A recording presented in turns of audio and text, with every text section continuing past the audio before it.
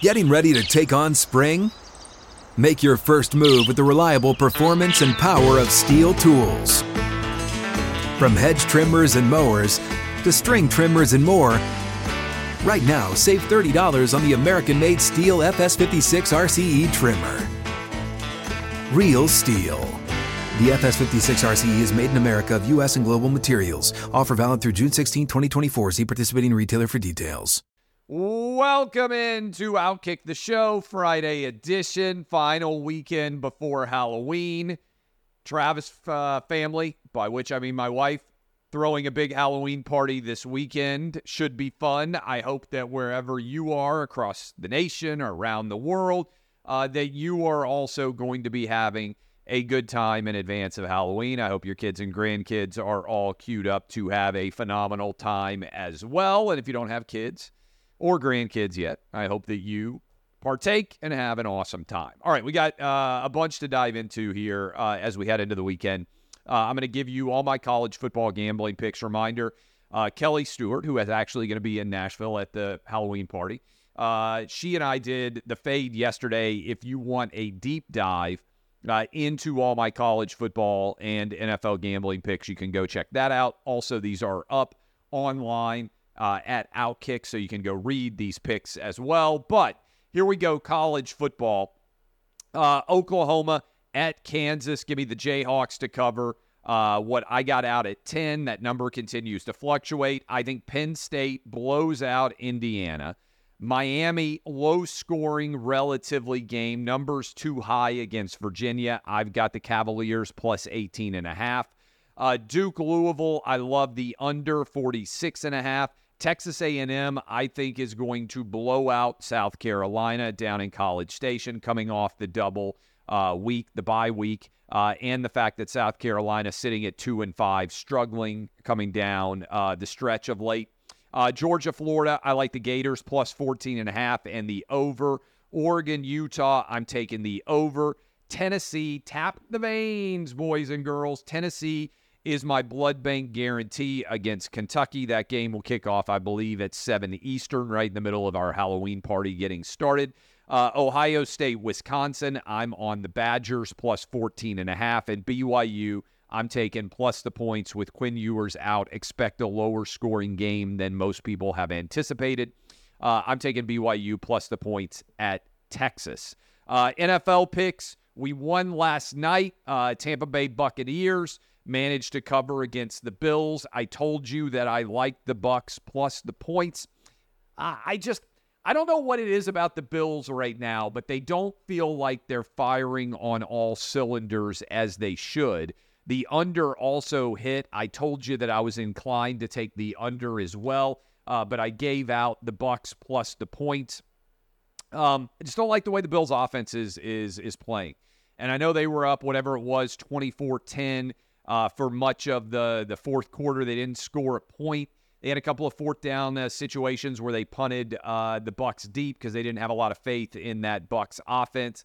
Again, I understand the choices that they made once they got up, but it just doesn't feel like the Bills are playing at an elite level like I thought they would be. Josh Allen shows flashes, but still isn't able to connect the whole game. I'm just not sold on the Bills being as good as I thought they were going to be. I've got the Colts to win, beat the Saints. I've got them as a 1-point favorite. I think the Jags take down the Steelers.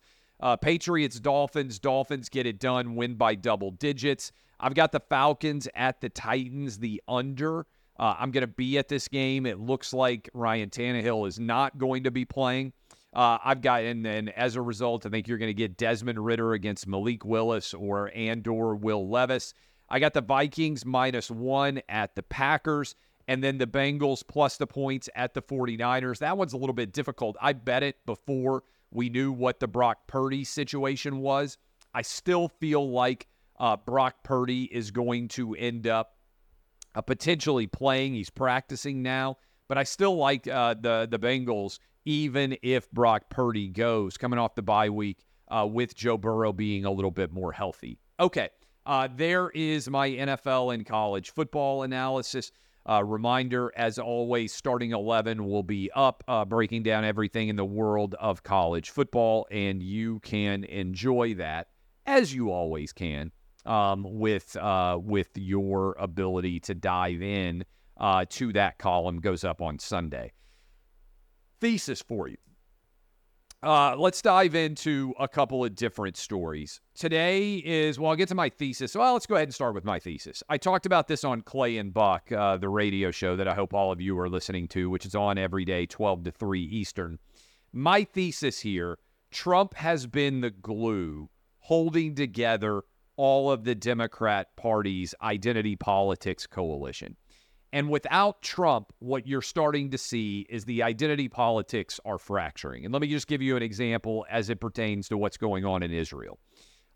Typically, Jewish voters come down in favor of Democrats 65-35, 70-30-ish. That is, Democrat voters tend to be Jewish voters tend to be Democrat supporters. I think that is fracturing in many ways. Certainly, black voters tend to vote Democrat. I think that is fracturing. You're seeing the Palestinian element tends to vote Democrat. The Rashida Tlaibs, that universe, the Jamal Bowmans, that overlap between BLM and the Palestinian worldview, which is white people are oppressors, white people are awful, and we have to stand in solidarity with brown people no matter what. With again, sort of personified by the Rashida Tlaib.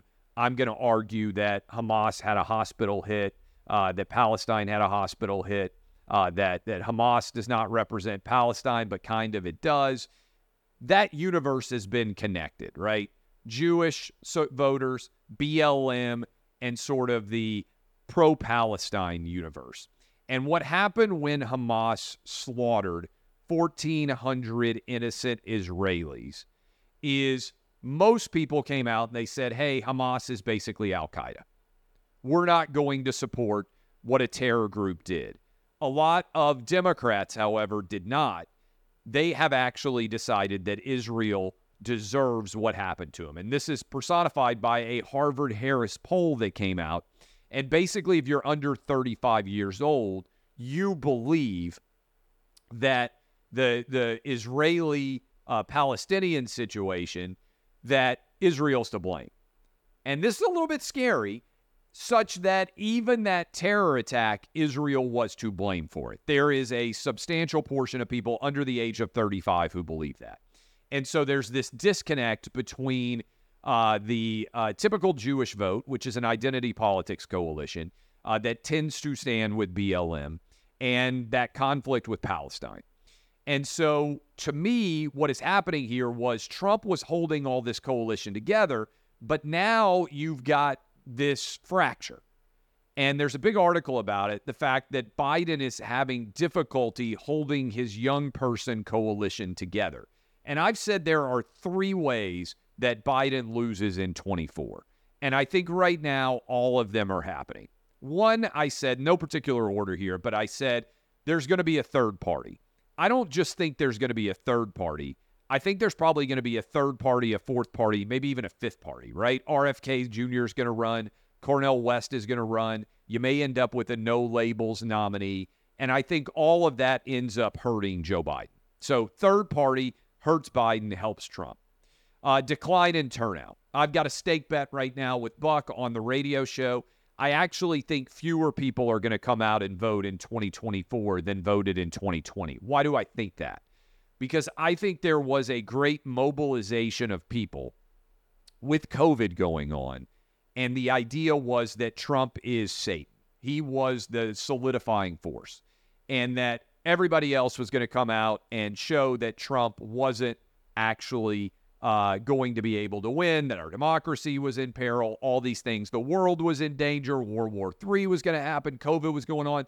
And I think if you look around at what Joe Biden has done, the border's wide open on the South. Crime has skyrocketed. We're at war in the Middle East and in Europe. There are all sorts of issues out there. Nothing's better. right? Inflation skyrocketed. You go out to the grocery store and your average prices are infinitely higher than they were before. All of that's happened on Joe Biden's watch. So for everybody out there who said, oh, things are going to get way worse if Trump's president, how? What is better now that Joe Biden is in office than was with Trump in office in January of 2020? Pre-COVID, right? Trump wasn't responsible for COVID. What's worse? Everything. What's better? Almost nothing. So I think that you're not going to be able to persuade a lot of people to show up because I think they look around and say, hey, maybe the difference between Joe Biden and Donald Trump wasn't actually that substantial. And then the third thing that I think, unfortunately, is going to happen is Joe Biden is going to have one or more incidents, and they continue to stack up, where his age and infirmity is pretty much what unites Americans. Somewhere around 76% of Americans think Joe Biden is too old and too infirm to be able to be president of the United States. Now, there's only 4 years of difference between Biden and Trump, but you can attack Trump on a lot of different issues.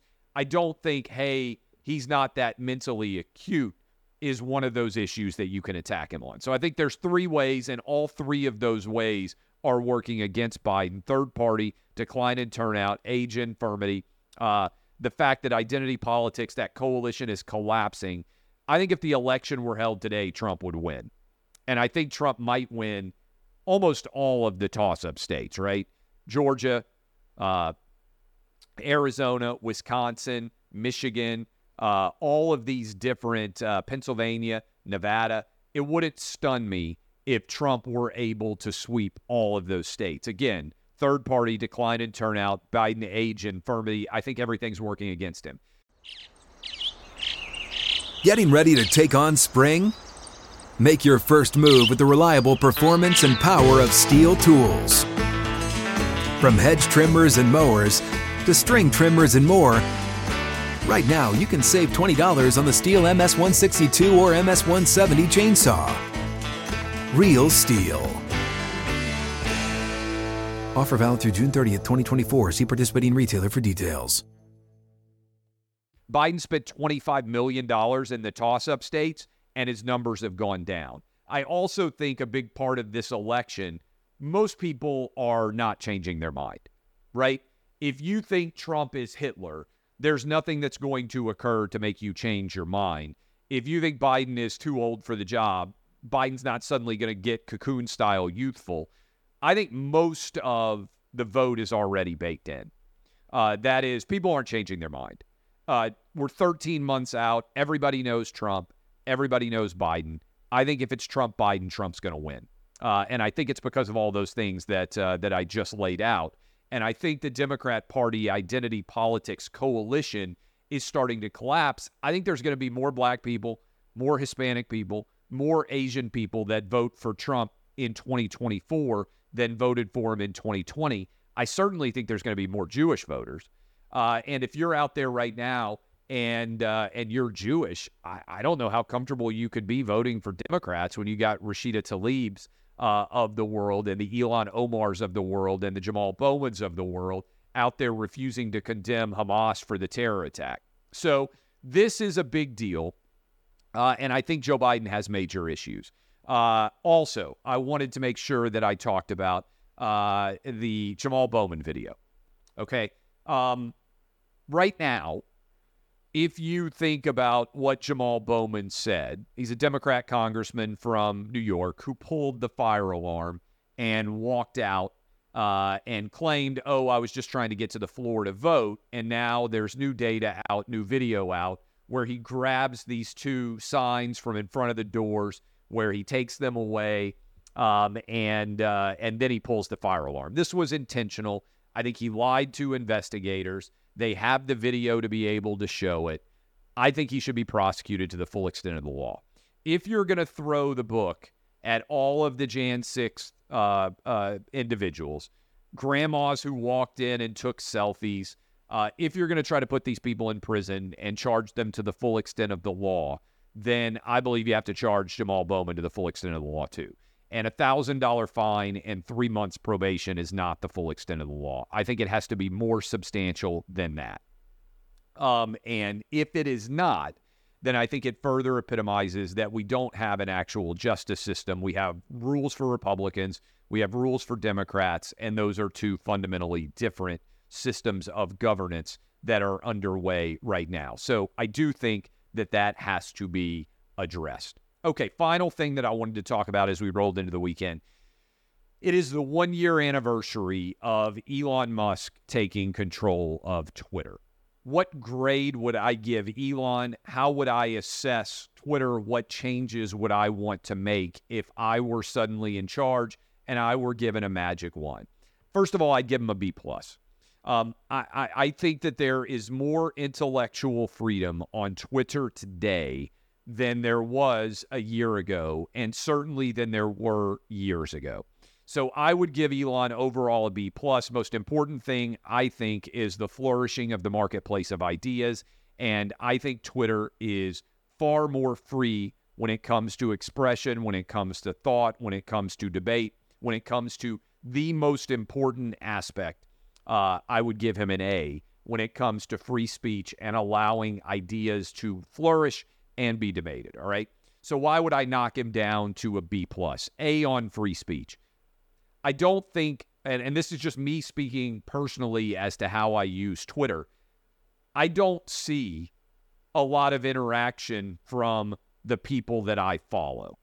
That means if one of my friends sends a tweet responding to something that I said, I oftentimes don't see it. There will be hours in the day where I'm not on Twitter at all. Then I get on, check and see what the news is, share things with Outkick, from Outkick. I used to have, and this is what I would say in general in terms of use. Everybody's different. I think I'm a pretty successful user of Twitter, right? We have developed a big audience there. I appreciate all of you that follow me there. I would like to have an ability to only see the people that I follow interacting with me, and also in the tab that I have. For instance, there used to be a tab called Verified. I pretty much only went into the Verified tab so that I saw only people who have, like, I don't know what it is, like 50,000, 20,000 or more, whatever the math is, followers, tagging me, sending me things, because I can't look at every message that I get all day long. There are, thousands. And I pretty much only block people. There's probably only 1,000 people that I've blocked who will obsessively tweet me. And I'm like, dude, I'm seeing your tweets all the time. I'm here for information. I'm not here for your opinion, right? You should be able to scream whatever you want. First Amendment absolutist. Go march, go protest, go share whatever opinion you have. You shouldn't be able to do it on my front lawn, right? Like, I want to be able to use my front lawn so I can see people that I enjoy, so I can get information. I don't want to walk outside and just have somebody screaming, I hate you, I hate you, I hate you. So that's what I've tended to try to eliminate, just because I get it. You hate me. You think I'm the worst human being who's ever lived. Why do I need to see it, right? So I would like to be able to craft in my Verified tab where I see the people that I follow. And let's say if you have 50,000 or more followers and you want to be reacting to what I say, maybe that's worth my time to know what's going on there. Right now, I see almost none of that, right? When I think there are going to be funny or interesting comments, I'll sometimes dive into the comments. What I do think Elon has done a really good job of is show you how few people actually see most things, right? If you go into the comments, for instance, behind what I said, you will get almost, you'll see very few people are actually reading the comments. So, let's say that 100,000 people see my opinion, right? You can look in the corner, it'll be like, okay, 100,000 views or whatever. And I have no idea how that's analyzed. But let's say 100,000 people see it. There might be 400 or 500 people that see something that somebody responded to my opinion. So for the most part, nobody really pays attention to the comments. And that is, I think, emblematic of, I think that's important to know. That's different, obviously, if the comments are really funny or if the reactions are great. So I just don't have, I don't think, an ease of use for Twitter when there are thousands and thousands of people responding all the time. I think it's hard for somebody like me to be on top of what is actually being said that I'm missing. I also wish there was a quality for when you guys send me mentions, right? Like you guys are saying, hey, Clay, I think you would enjoy seeing this. I wish there was a way that I could favorite sometimes some of you who are sending me stories or links that I'm not otherwise always seeing, so that you would be elevated in the comments and I would be more likely to see you. Does that make sense from an algorithmic perspective? Let's say I've got, I don't know, something like 1 million Twitter followers.